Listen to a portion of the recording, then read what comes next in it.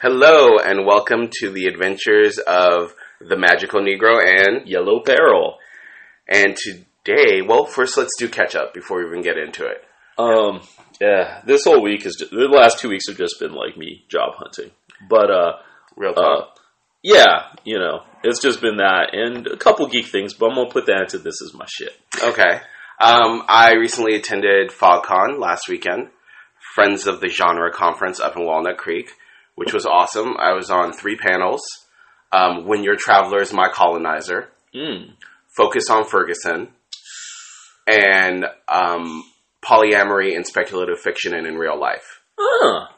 They all, I think, went really well. I appreciated that the Focus on Ferguson panel was like 4 black folks and 1 white person who I knew and trusted. So I was like, okay, this is good.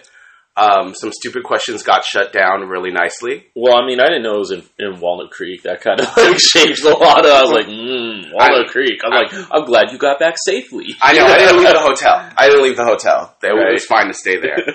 I know when I looked across and there was a Maserati dealership, I was like, I'm not amongst my people. So yeah, but that was a good time overall. Okay. And what was not a good time is going to go into my Why Must It Be this week. Okay. Shall we go into... well, first off, this is going to be More Than Human. That's today's topic. Today's topic is More Than Human. But this is my shit. I'm so hyped. I started watching this new anime. It's called Virgin Witch Maria. Which sounds whack, right? Okay. But it's taking place during the 100 Years' War. Mm-hmm. And you have this witch who basically, her thing is, she's trying to stop warfare. Okay. So every time, like, armies get together to go fight, she basically summons a monster and scares them away to try and save as many lives as possible, right? So she's doing this. By episode 2, she is having a fight with the Archangel Michael, who is telling her, no, wars are supposed to happen. People are supposed to die. You're disrupting the natural order.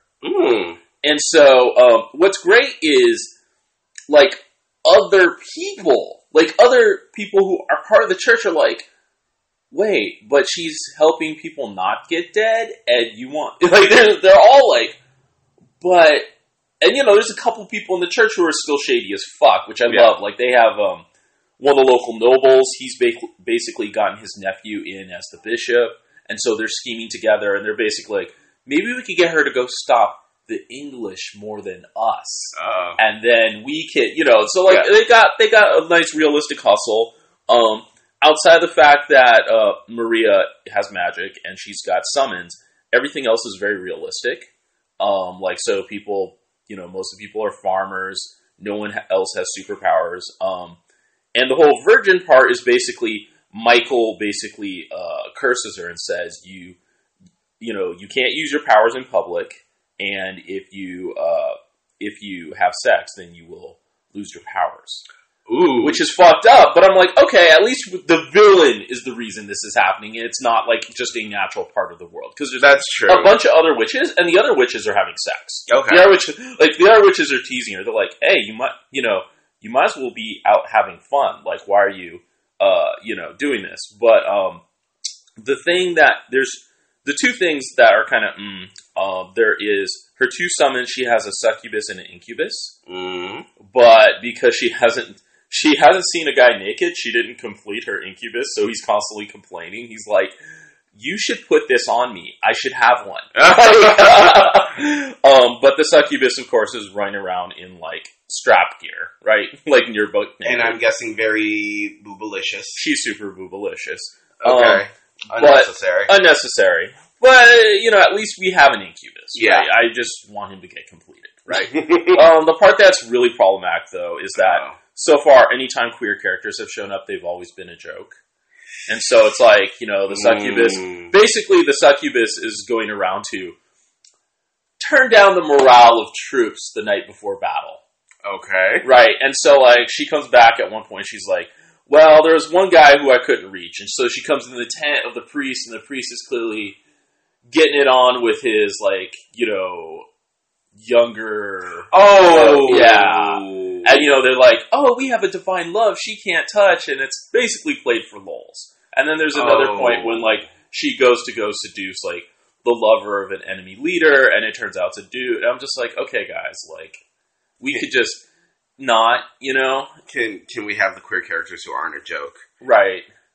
Well, that jumps off into one of my This Is My Shit, okay. which is the comic The Wicked and the Divine, which I hat tip to my friend Geardrops, who let me have her copy. Mm-hmm. And I read that shit, and it's amazing. It's the first 5, the Faust Act. And for those who don't know, the premise is that every 90 years, 12 gods are reborn. They are loved, they are hated, and within 2 years, they are dead. So the interesting thing about this is, since it's set in 2014, this is something that's known in this world, but this is the first time they have, like, photographic evidence of shit. Like, everyone's got a camera phone. Exactly. Yeah, okay. So when it starts, our main character is not one of the 12. She's a young mixed-race girl whose father is black and her mother is white, who is disaffected and alienated, and portrayed in it's portrayed well. And she goes to the concert of a young girl, one of the 12, named Amaterasu, who happens to be a redheaded white girl, and is called out by that from a reporter, which I appreciated. And she sort of befriends Lucy, short for Lucifer, who's a very David Bowie-like girl in a white suit. I like her. Nice. I enjoy her very much. Nice. And the characters are really interesting. The commentary is really interesting. I haven't gotten as far yet, but I found out that the reincarnation of Inanna is a queer brown man. Okay. So I'm really interested to get to that next issue. And it's just pretty awesome. I was like, the characters are good. It's really exploring fan culture in some cases. Like, all these people are, like, wearing shirts that, like, identify themselves with one of them. We're pretty sure that Woden is racist as hell, because people are like, oh yeah, he's the inventor and we don't like him. So there's interesting stuff happening. And I am really a fan. I was like, and there's queerness throughout. At one point, Lucy's, like, running down the list of the other 12, and she's slept with most of them. Okay. Men and women. And she's like, good times. Right. And so I was like, I appreciated that, except for Athena, who happens to be 12, so no one's touching her, which I also appreciated. Right. And she looks sort of punked out, which I like. I like a punky 12-year-old.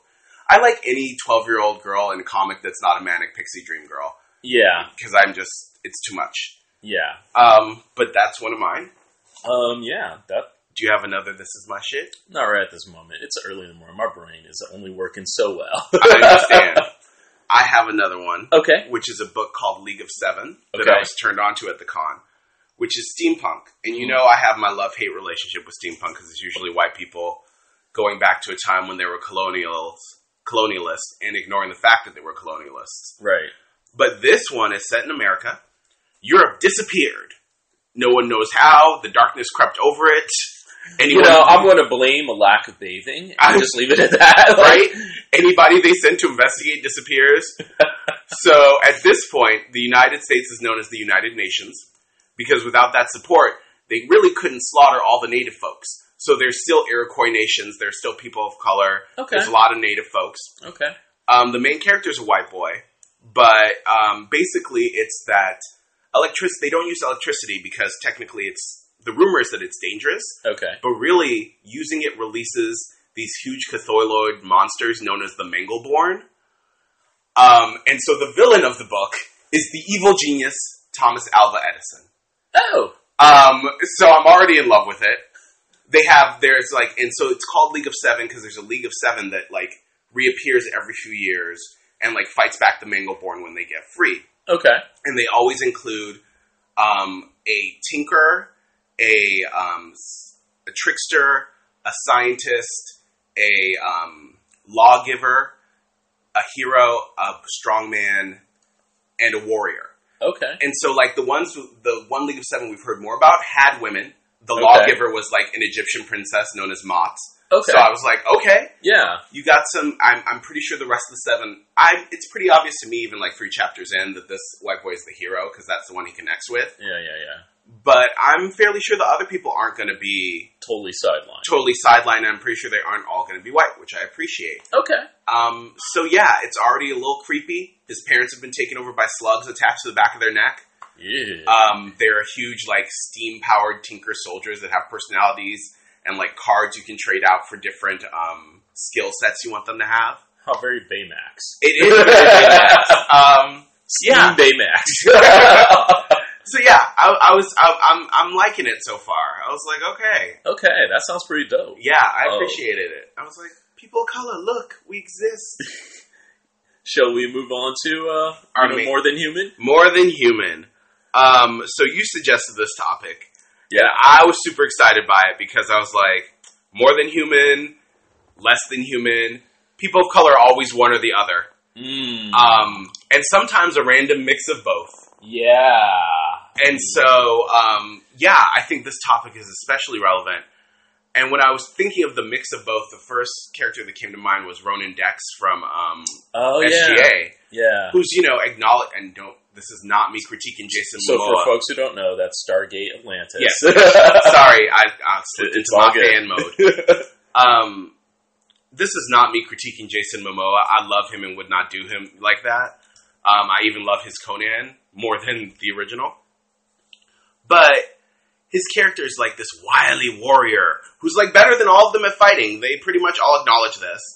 He's also less civilized. Which bugs me because I did see the episode where they show his background. And he's originally a doctor. Yes. And so now he loses the ability to talk in full sentences and Well, it would be one thing if they acknowledged that it was like PTSD or whatever, but he comes from a high-tech society. Certainly higher than Earth is at this moment. Right. So when we get that backstory episode, I was like, y'all are fucking with me, right? Y'all are fucking with me.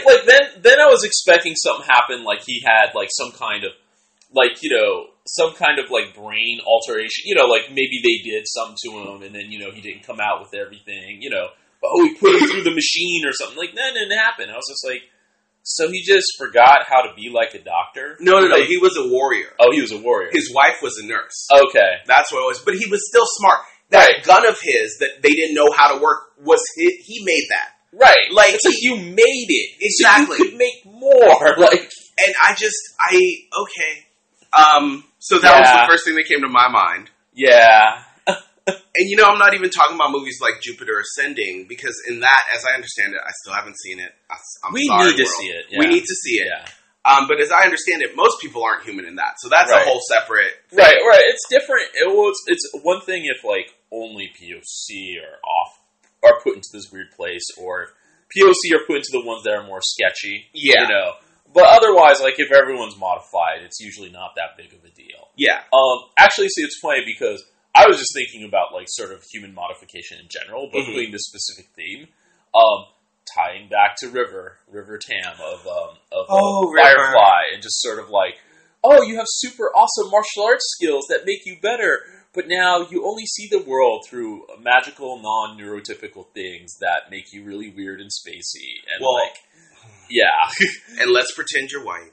Yeah. Because that makes us happy in some way. I don't even know. Well, I mean, the reason I read her as white was mostly because she was spacey. I didn't realize she was non-neurotypical for the first episode. I was just like, oh, you just... Okay, that's not funny, but it is. Well, I work in Berkeley, and I gotta deal with a lot of folks who basically choose to live in different realities. So it's I was just like, oh, you're one of them folks. You came from a rich family.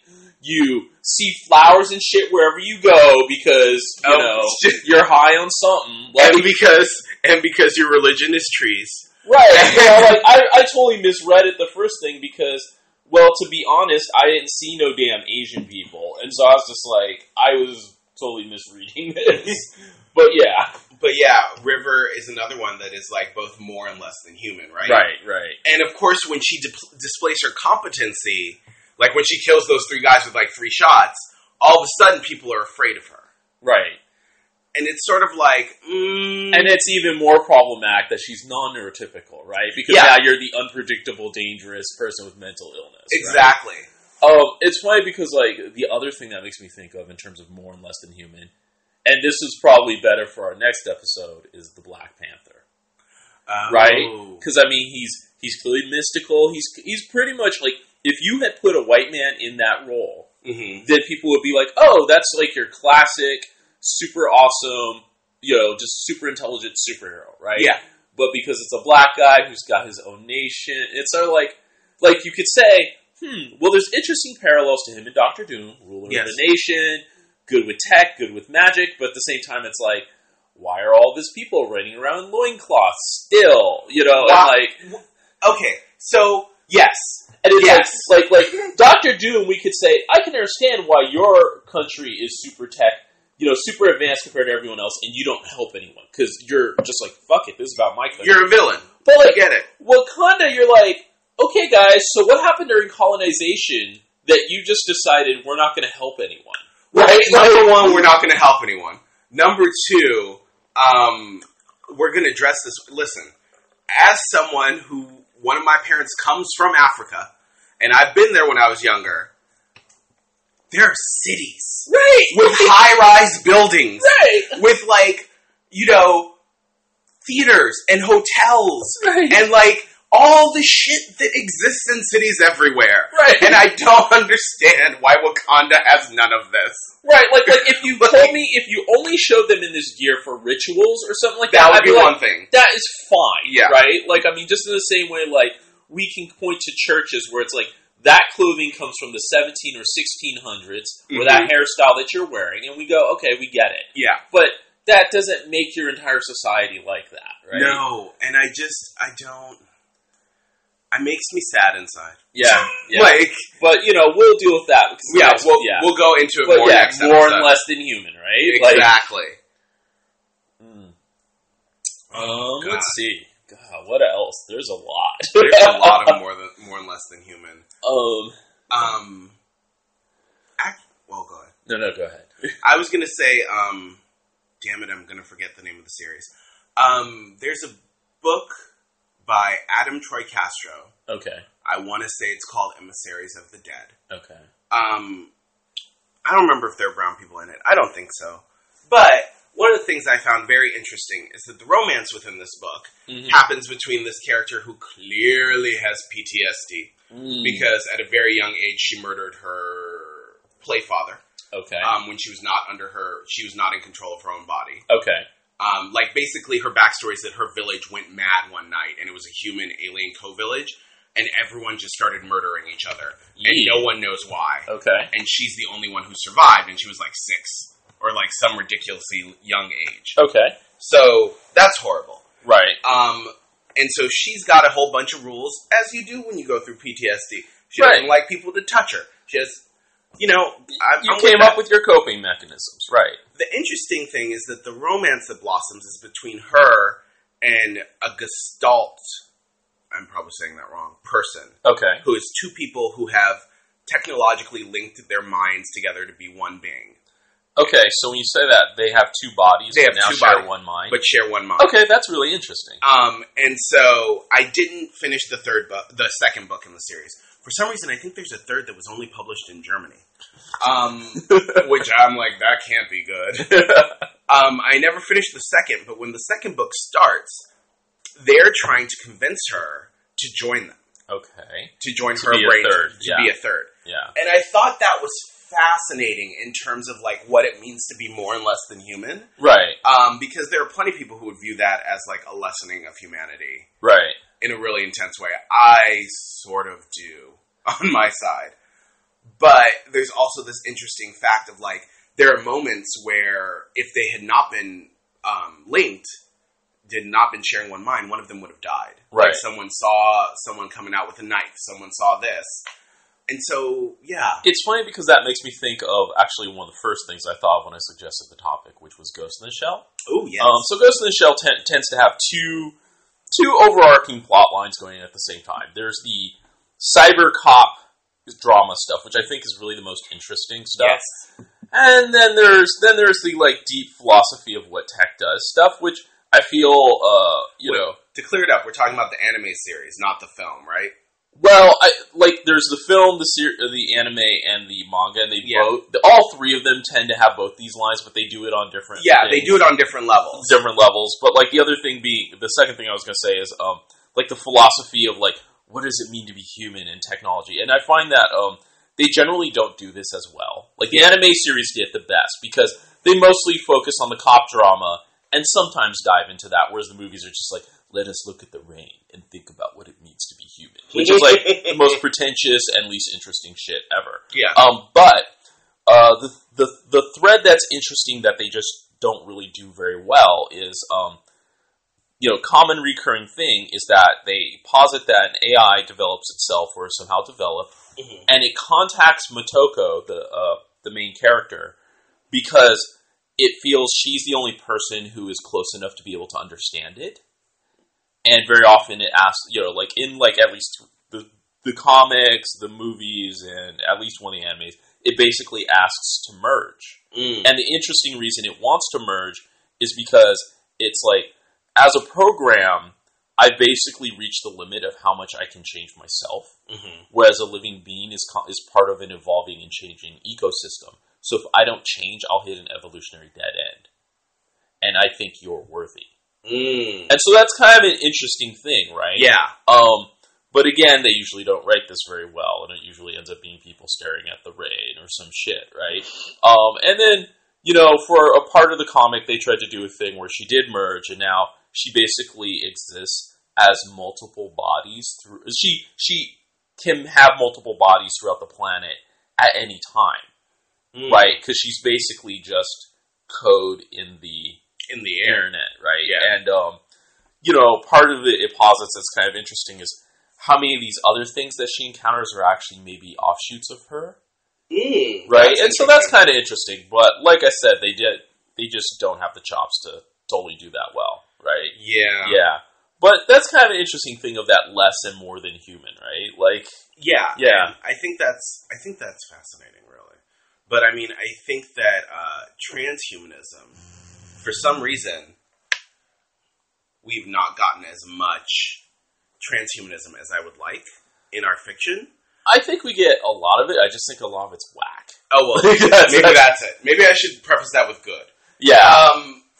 Because I often think that, like, the shit that they do in the transhumanism stuff is really awkwardly handled in terms of, like, the politics around it and what it would mean. And the fact that the class around it. Like, who gets to transform should be a big question when you're talking about... Or who's forced to transform. Or who's forced. Who were the first test subjects? Like, these are the things to talk about. So, on your recommendation, a couple other friends, I finally read, God dang it, what's the term?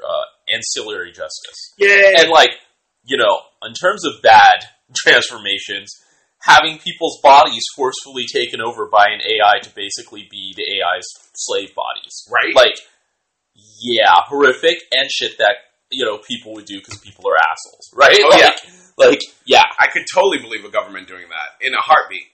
The other one I think of that's also fucked up is from Val Angelita actually has some pretty interesting transhumanism. Yeah.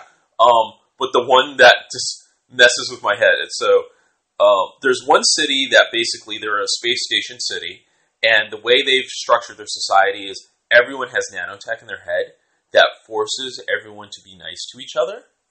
Oh. And so what it means is that basically people, it's like they're like, yeah, we have this perfectly orderly society where no one hurts each other, but they also don't have total free will to choose things. Yeah. And so at one point in the story, it gets turned off and everyone just falls into this total chaos because they have no self-control on their own. Wow. And all the repressed negative emotions they have about each other just blows out, and it's just like, yeah. There you go. Yeah.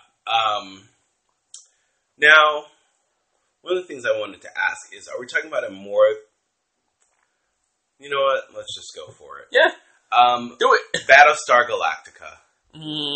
I know. We have to come back to it, though, because it is a huge science fiction touchstone of the last, decade. Yeah. And they tried to do the more and less than human thing. And in some ways, I feel like they succeeded. I believe I've said it before, and I'll say it again. One of my favorite scenes in that whole series is when the Sixes and the others decide to take the inhibitor chips out of the Centurions. Right. And they're like, well, you dumbed them down, the Raiders down, we made them smarter. And so I'm like, there's an interesting level of intelligence, level of allowed intelligence happening there. Right. And then there's the mixed race baby, who's supposed to be magic in some way that's never really explained. So I feel like, so like when I jumped out, I bailed out on it because I just couldn't with this series. That, I can't blame you. It was, what lost, two things lost it for me. One was that they decided to stop actually carrying through on consequences. Yeah. That was one thing. Like, hey, we resolved racism in one episode. No, you guys don't resolve anything in one episode. This is bullshit. Mm-hmm.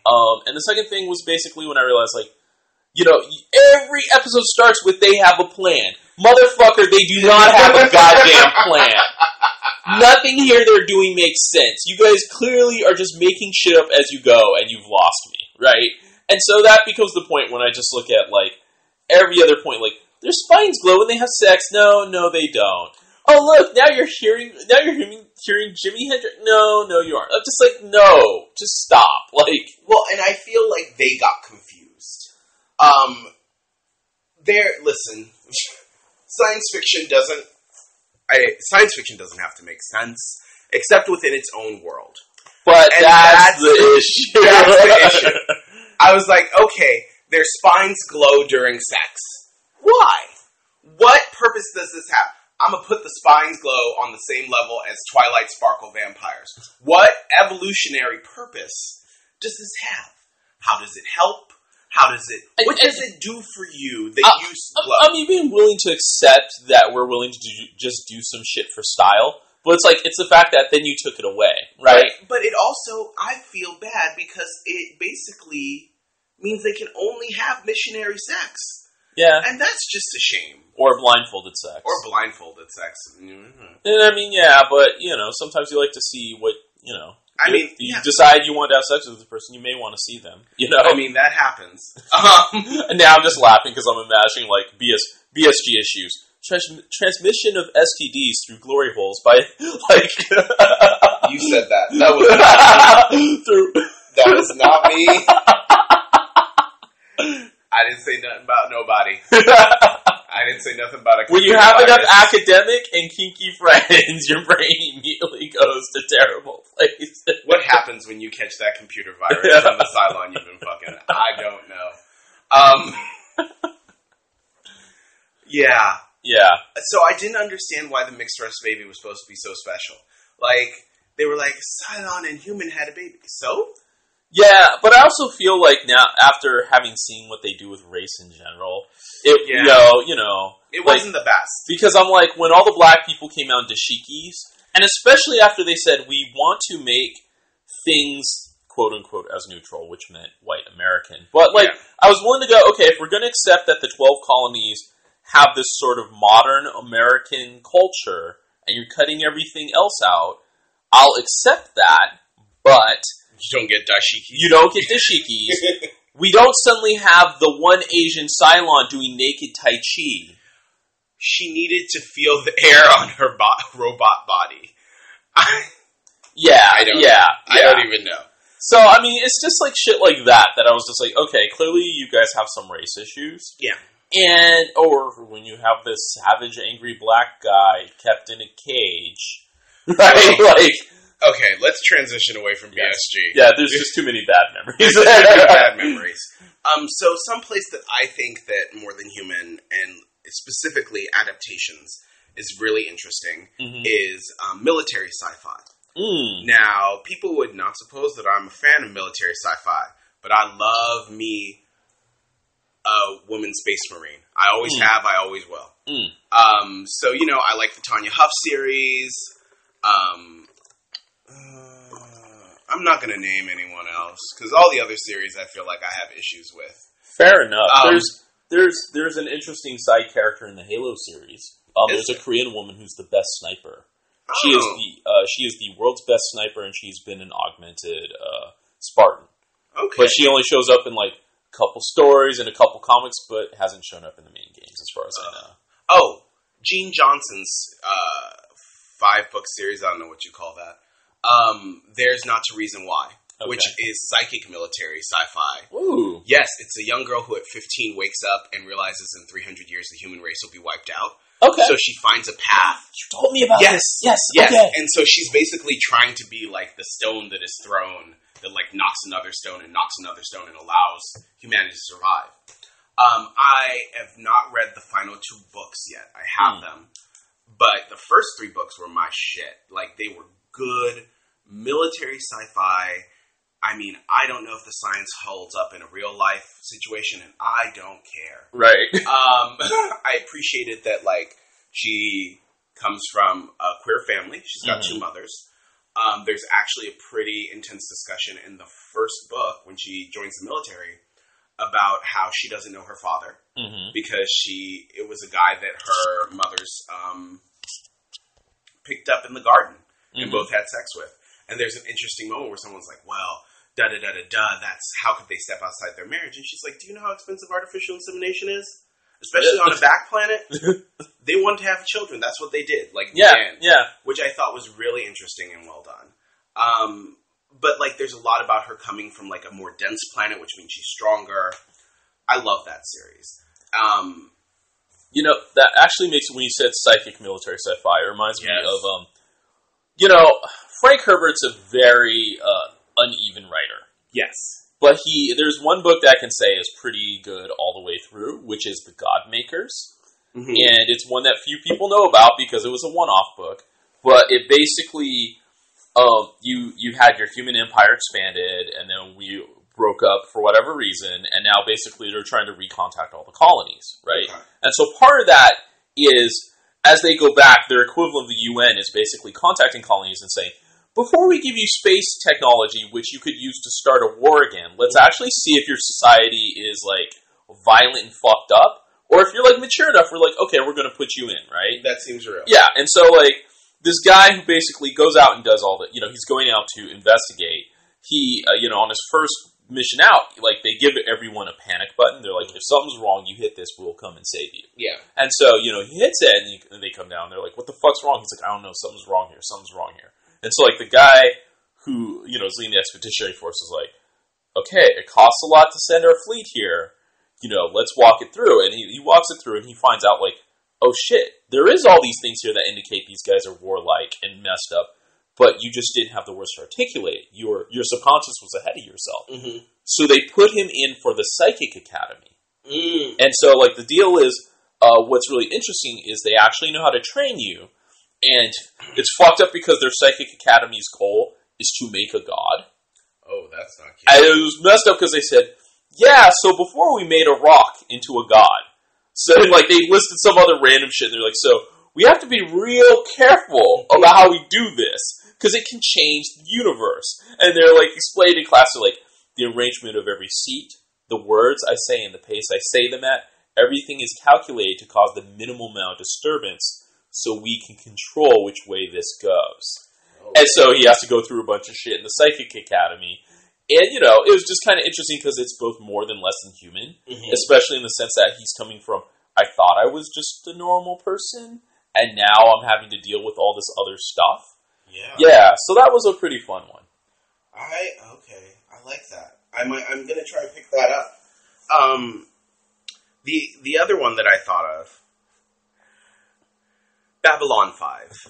I never really got to watch it. Oh, but I know like a little bit about it. Like I know they have their creepy psychic CIA. Yes, we're gonna have to do a Babylon 5 watch through. Okay, because Babylon 5 is damn good. Everyone's told me this. Who's got the DVDs though? Why does my household only have the second season on DVD? I have a copy of the second season. My roommate has a copy of the second season, but none of us has 1, 3, 4, or 5. I don't know. I need to get on that. I keep going to Amoeba and seeing if they have it, but they never have it. Right.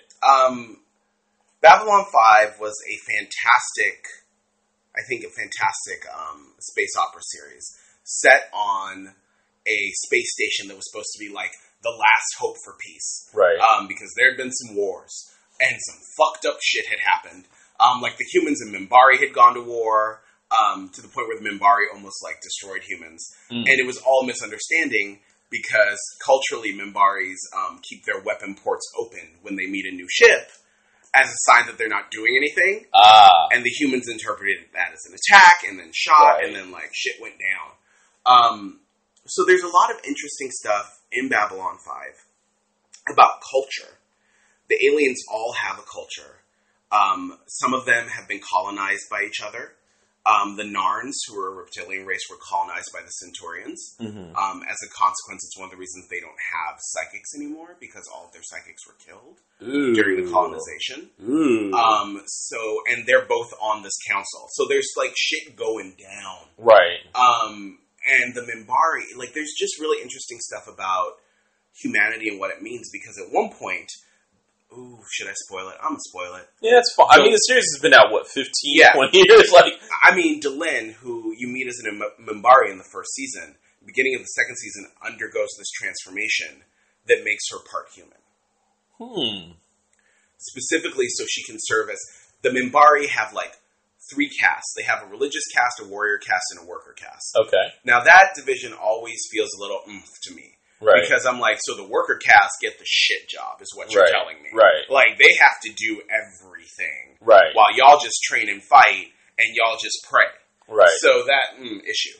But, it does say something that their council is, like, their Grey Council is 3 of each. Okay. So, but she specifically is putting herself in a prophecy they have about someone who's going to be a link between humans and Minbari. So there's shit going down about, like, what is human, what does it mean to be human, which I appreciate. There's also the Shadows and the Vorn. Are those the big robot-looking dudes? They're the big robot-looking dudes, but what they actually are, like, beings of light that live inside the suits. Okay. And you basically, I mean, through the course of the series, you find out that the Shadows believe in evolution through chaos, and the Vorn believe in it through order. And that basically they visited every race. There's a point where one of them gets out of the suit for a specific reason in front of a bunch of people. And after they go and talk to them, they realize everyone saw a mythic good being from their cultural history. So there's manipulations happening on both sides, which I enjoyed. But the psychics go through some shit. There's manipulation, there's brainwashing, there's code words, there's levels of psychic ability. There's the black man they experiment on. Yeah. But he does end up evolving past all of them. Like, basically, they experiment on him, and he starts to develop telekinesis, which they don't really have.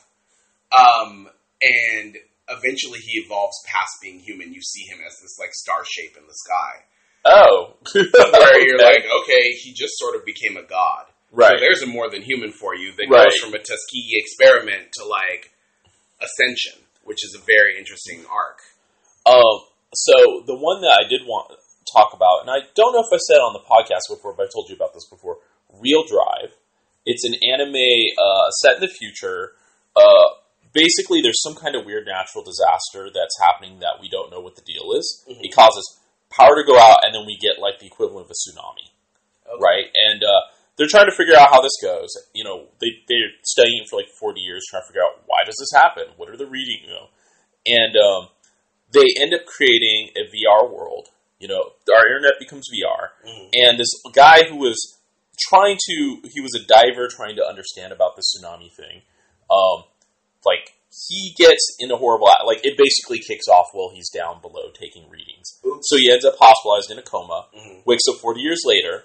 So now he's this old man in a wheelchair.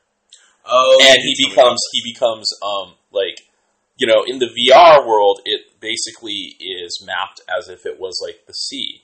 And he's like, because he was such a good diver, he actually was like, oh, I can actually do this pretty well. And it's like, it lets me actually feel like I have a normal body, you know, a young body, a healthy body again, and I miss diving. And so he becomes like an internet the equivalent of an internet rescue. Okay. Member, because basically people who go too deep into the VR, like, they don't come out. And so he has to go and rescue their minds. And so what I thought was interesting was having a main protagonist who is, you know, physically disabled and old and not attractive, you know, like, and at the same time they also have robots. And what's interesting is the androids start off like they're all a little problematic that they're all modeled after this one woman. But it's not like they have billions of them. It's sort of like all happening on this one island that this company owns. And the president of the company is the one who they're modeled after. Okay. So, but what's interesting is very early on you realize, like, yes, okay, if there was just this woman walking down the street, you'd be like, okay, it's just a random woman. But when you have a conversation with them, you're like, oh, yeah, you're not human. And one of the things I thought was great was they do have a romance between a character and one of the androids. And it starts off, so interesting because they both have a shared passion for martial arts. Ooh. And the androids having hobbies and stuff is kind of a thing. They're like, wait, this android has a hobby? They're getting differentiation, but slow.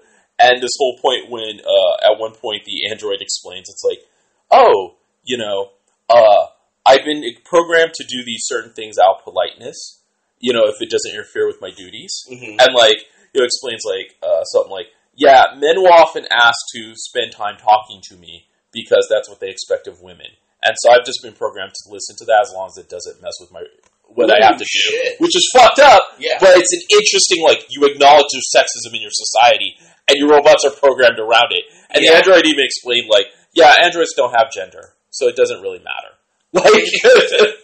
Well, so on the topic of disability, because I often think that when we do, when the more than human stuff comes up, or the less than human, it's got some connection with non-neurotypicalness, disability.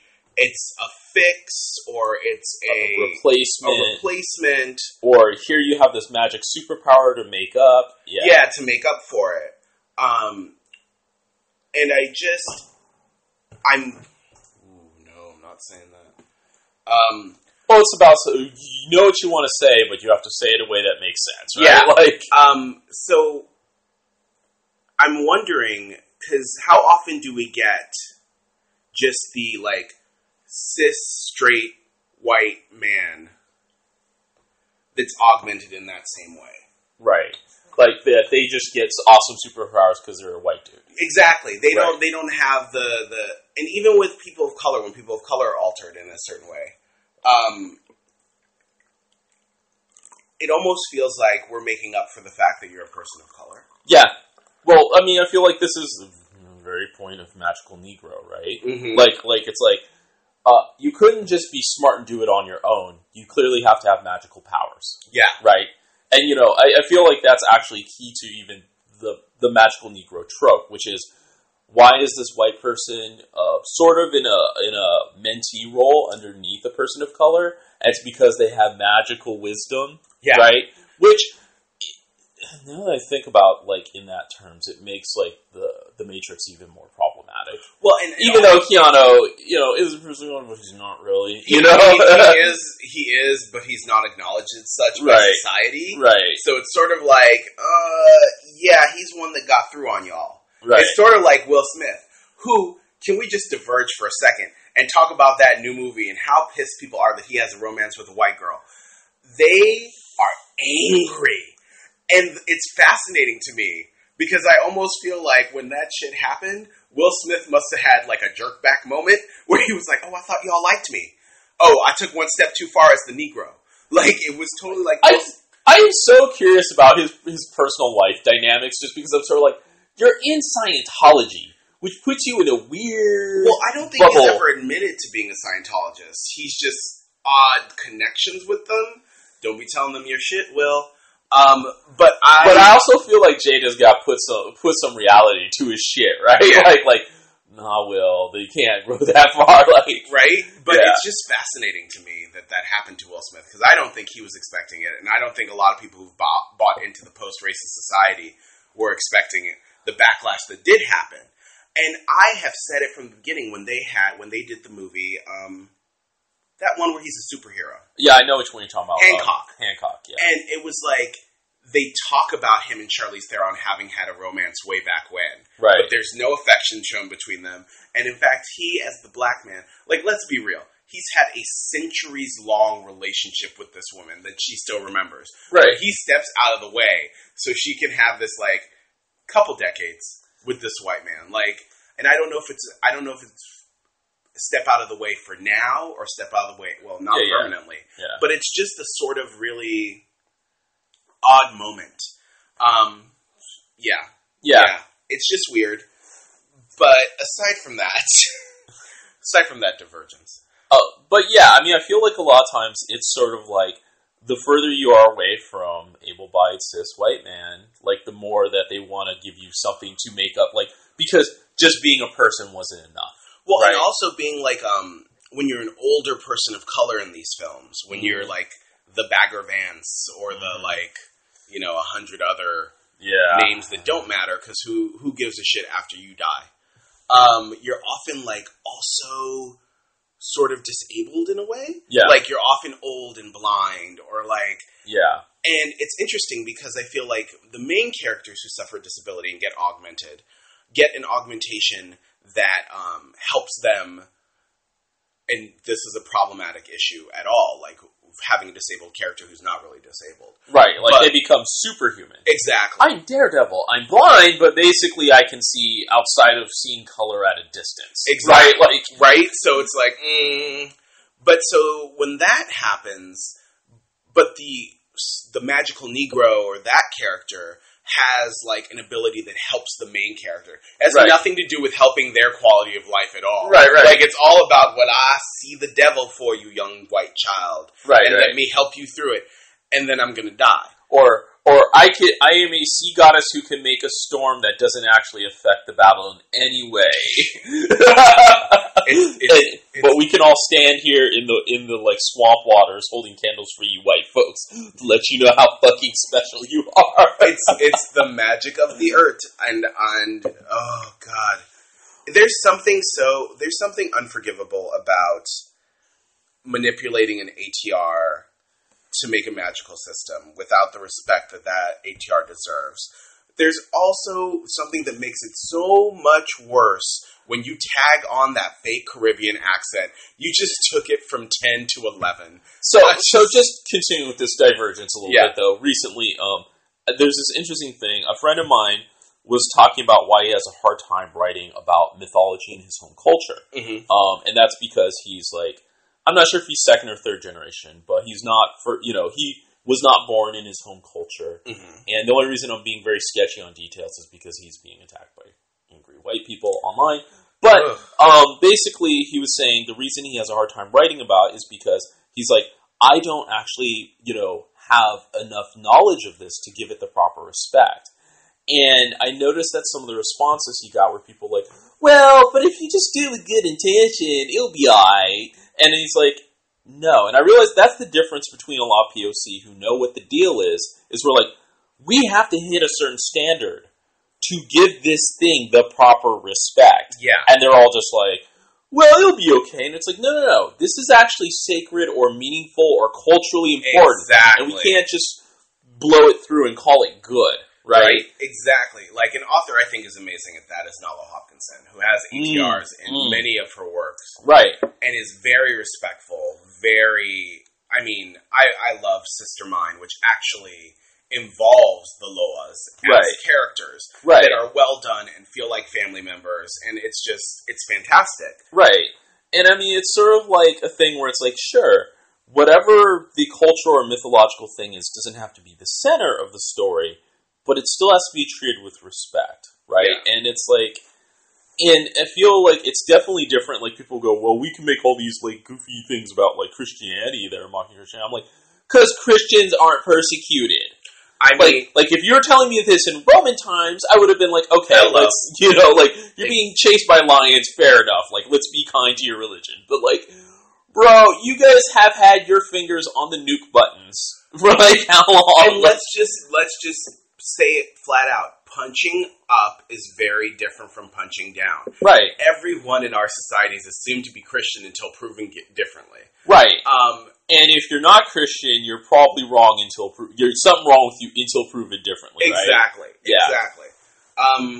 So, do we want to move on to the final segment, or do we have more to say about More Than Human?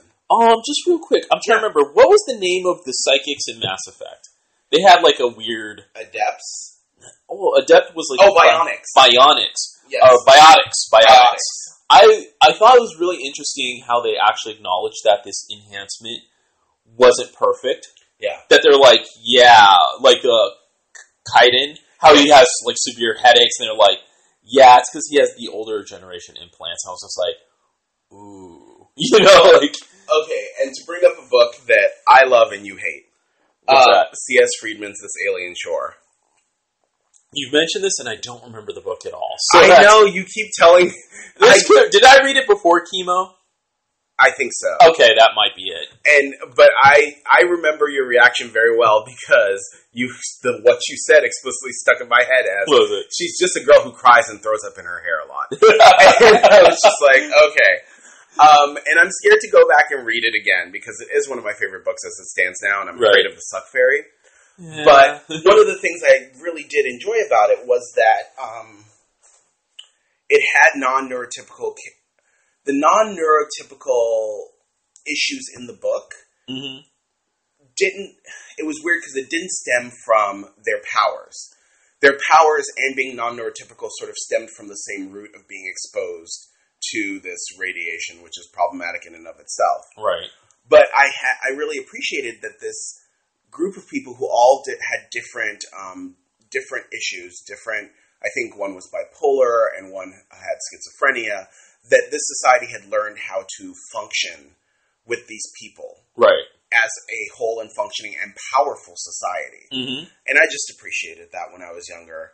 But yeah. Right, they actually had space for folks, right? They had space for folks, and that, like, they had rituals around this. Like, they would paint their faces very deliberately to show how to interact with them. Yeah, we should probably move on to Why Must It Be? Why don't you go first? Yeah, because I already heard the passion in your voice earlier today, so I know it's going to be on. I'll go. I've got two of them, but I'll go with the easier one. Steam, the service that sells video games, they've been trying to sell a specialized box to run on their own OS, which I would be excited about. When they first mentioned it, I was kind of hyped because I was like, hey, I would like to be able to play the fuckloads of cheap-ass games I bought on your system. Yeah. And, have something that does just that, because then I don't have to worry about viruses. It's one box that does one thing and should be specialized towards gaming. Yeah. But their OS is built on Linux, which means most of the games aren't actually going to run on it. Only, some games will run on it. Right? Which, okay, that might be okay, except they announced the prices, just like this week, and they said, well, it goes, you can get the low-end box for $500. Woo! And, the high-end box is $3,000, which is intense, PC gaming. And I'm like, so why wouldn't I just get a Windows box where all my games would run? Right? Mm-hmm. I'm like, I would be willing to accept less if your thing costed less. Right? But it don't. And I'm like, it's this thing where people, I feel like this is the big issue with current, game publishers, is I look at it and go, have you thought about why the consumer would fucking want this at all? That was my issue with Xbox One. They're like, we made it so you have to be online all the time. It'll be awesome. What? What if my internet goes out? What if there's a storm? What if I'm what if I just want to play a game? Right, I see how it makes it awesome for you, because it makes piracy harder, but it doesn't do shit for me. And it's $500. Well, that's a lot.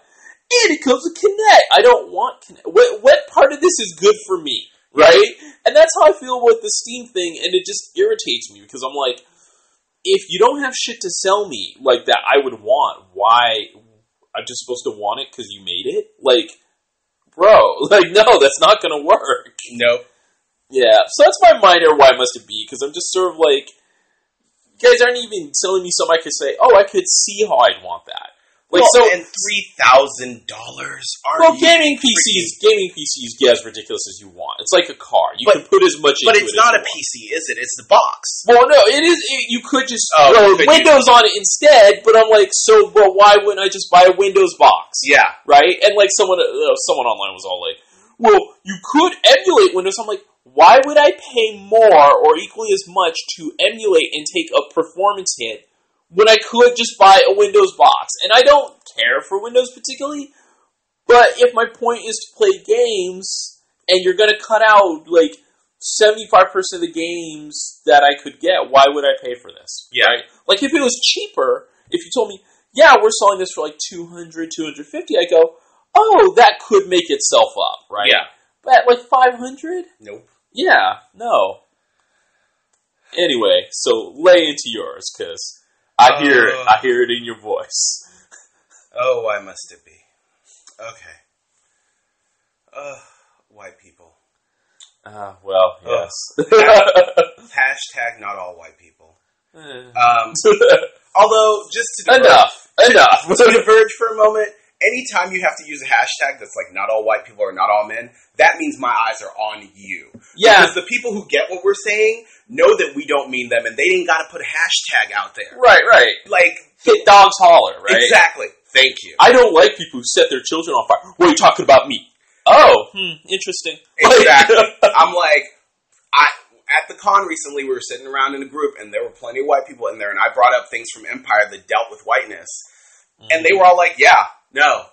They didn't get defensive. They weren't like, not all white folks, hashtag. Okay, but that's my divergence. So, The thing.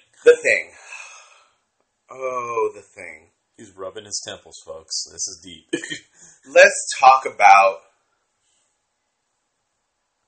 names. Okay. Let's talk about names that you give yourself. Okay. You are white. Okay. How dare you give yourself an indigenous name? I'm not going to name you because I was raised right. Okay, so here's the thing. At first, I didn't confront this person because I didn't want to go off in a group and be the mean black man, which is always a danger. Right, especially these days when there's any reason to get you shot. Exactly. But at first, I wanted to give them the benefit of a doubt. Because there's a lot of Native folks who are mixed and they don't code, and you're just like, I'm not here to be your blood quantum tester. Right? Exactly. Yeah. I don't know you. I have plenty of friends who are mixed, who don't look mixed, or don't code the right way. So fine. Yeah. I'm not going to police this shit. But then, when you say in conversation, well, I was just raised a middle class, white man, and I'm just come from a middle class, all white family. Why is the name on your fucking badge not your name? Unless it's a screen name, but even then it shouldn't be a native name, right? Even then it shouldn't be a native name. See, people.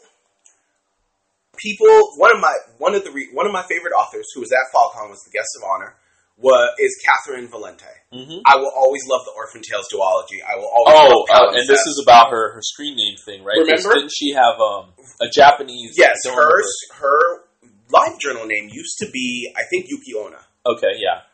And because she spent a lot of time in Japan, she was there, I think, I want to say because she was in a military family of some sort or something. Right.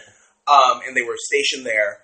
So she has a lot of knowledge around Japanese culture. She spent a lot of time there. She did a lot of good research.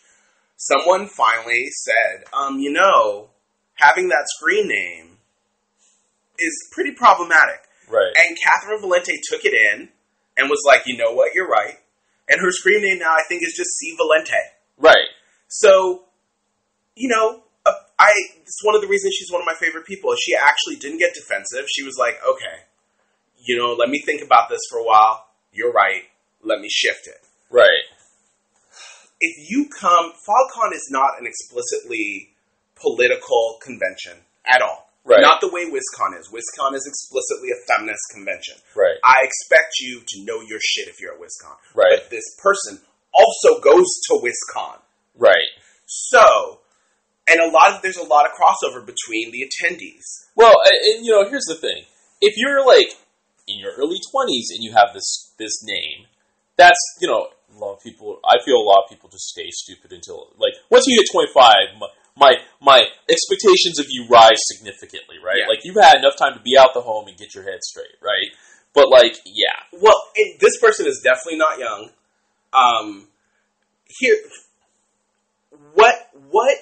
how dumb are you? Do you know the history of Native and Indigenous people being slaughtered, and then their history being taken up by white folks who are like, I'm 1/16th. They call me bear shits in the woods. They do not need you to do what, even if you think it's a respectful version. Right. No. I say no to that. So it's interesting because I was thinking about this earlier, like a month or two ago, about how much it's very much like a form of necromancy. Mm-hmm. They get rid of the people and erase them, and then they take on all their culture and stuff, like they're going to get magic from it. Yeah. Right? Like, I'll wear your headdress, I'll put your name on, I'll do quote-unquote your practices that I bought from a New Age book that some other white person made up some shit. Speak. Yeah. And how dare you? It's one thing, it's not one thing. Don't take on our names. Because there's also the difference of when you have our names, it's cool and it's edgy. Meanwhile, we can't get a goddamn job. Or the police are throwing our ass in, right? Exactly. Yeah. You're going to change your name to something more exotic. You're going to write your Japanese fantasy series under a pseudonym that sounds like it might be Japanese. I see you, Leanne Hearn. And then you're going to play it off. No, I don't play like that. You have a name you were born with. And it's a name that everyone, for the most part, can pronounce. You don't have to go through the shit that we do. And if you want to take a pseudonym, you don't have to jump to an exotic pseudonym. Like, that's the problem. Exactly. Because I'm totally like, I get it. You may want a different name for a whole bunch of reasons. Like, I had a friend who, I mean, he was a person of color, but the situation was he was named after a grandfather who was a rapist. And he said, I don't want this name. I'm like, okay, you may have personal history like that. Valid. Totally valid. But you don't go, like, I saw some just a couple days ago where someone, I was like, the first name was like East Indian Hindu name, and I was like, okay. And the last name was Bliss. And I'm like, ain't no one out here calling themselves Bliss except some white person in Berkeley who wants to imagine the River Tam. You know, like, basically. That is damn truth. And I am just so tired of it. My real name has 6 letters. None of those sounds are absent in the English language. Right. And yet a bunch of folks, I can't wear a name tag at a con without someone going, well, that's an interesting exotic name. Is it really? Is it? Did I need you to tell me that? Yeah, I mean, I feel like the most commentary I need to make is, did I say that right? Thank you. That's all. Yeah. That's all. And I really just feel like, don't pretend that you are aware. Listen, you want to have your like native pseudonym and you want to write your books and you want to do this and whatever. That's fine, man. You go on and do it. But don't you dare try and approach me like you're culturally aware. Don't you dare try and approach me like you're progressive. You took our names, but where's the rest of us? Thank you. Well, where are the rest of the people who you're promoting? Right? And it's different if you say we're working in, say, a native tribe for many years. They decide to give you a name. Exactly. Or, hey, I've been practicing Buddhism for this long, and the monks granted me this Buddhist name. Like, that's a different thing. That's a very different story. That was granted by the community, as opposed to, I looked in a book, or that just sounded cool. Exactly. I went to high school with 2 native friends who were named Rainbow and Winterhawk. Mm-hmm. And I know the shit they went through from white folks for having those names. And that's one of the things that pisses me off the most when I see these people who have decided to rename themselves, Cassandra Reigns in the Park or whatever. Yeah. And act like they... This is why I don't go to Berkeley that often. Because I can't cross that border. I can't cross that border into white... Dealing with that bullshit. Dealing with that bullshit. And so people just don't do it. Have some respect. There are plenty of exotic European names. Amazingly amounts. Right.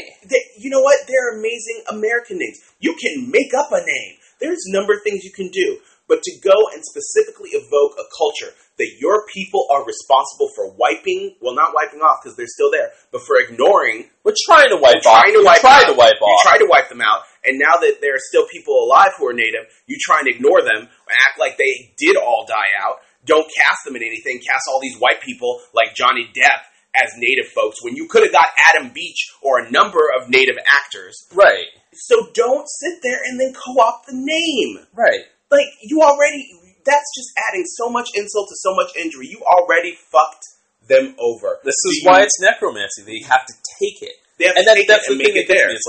It's like, this is not even a physical object. It's not like, say, like, at land, if it's land, I could say, okay, I can see how land gave you material resources.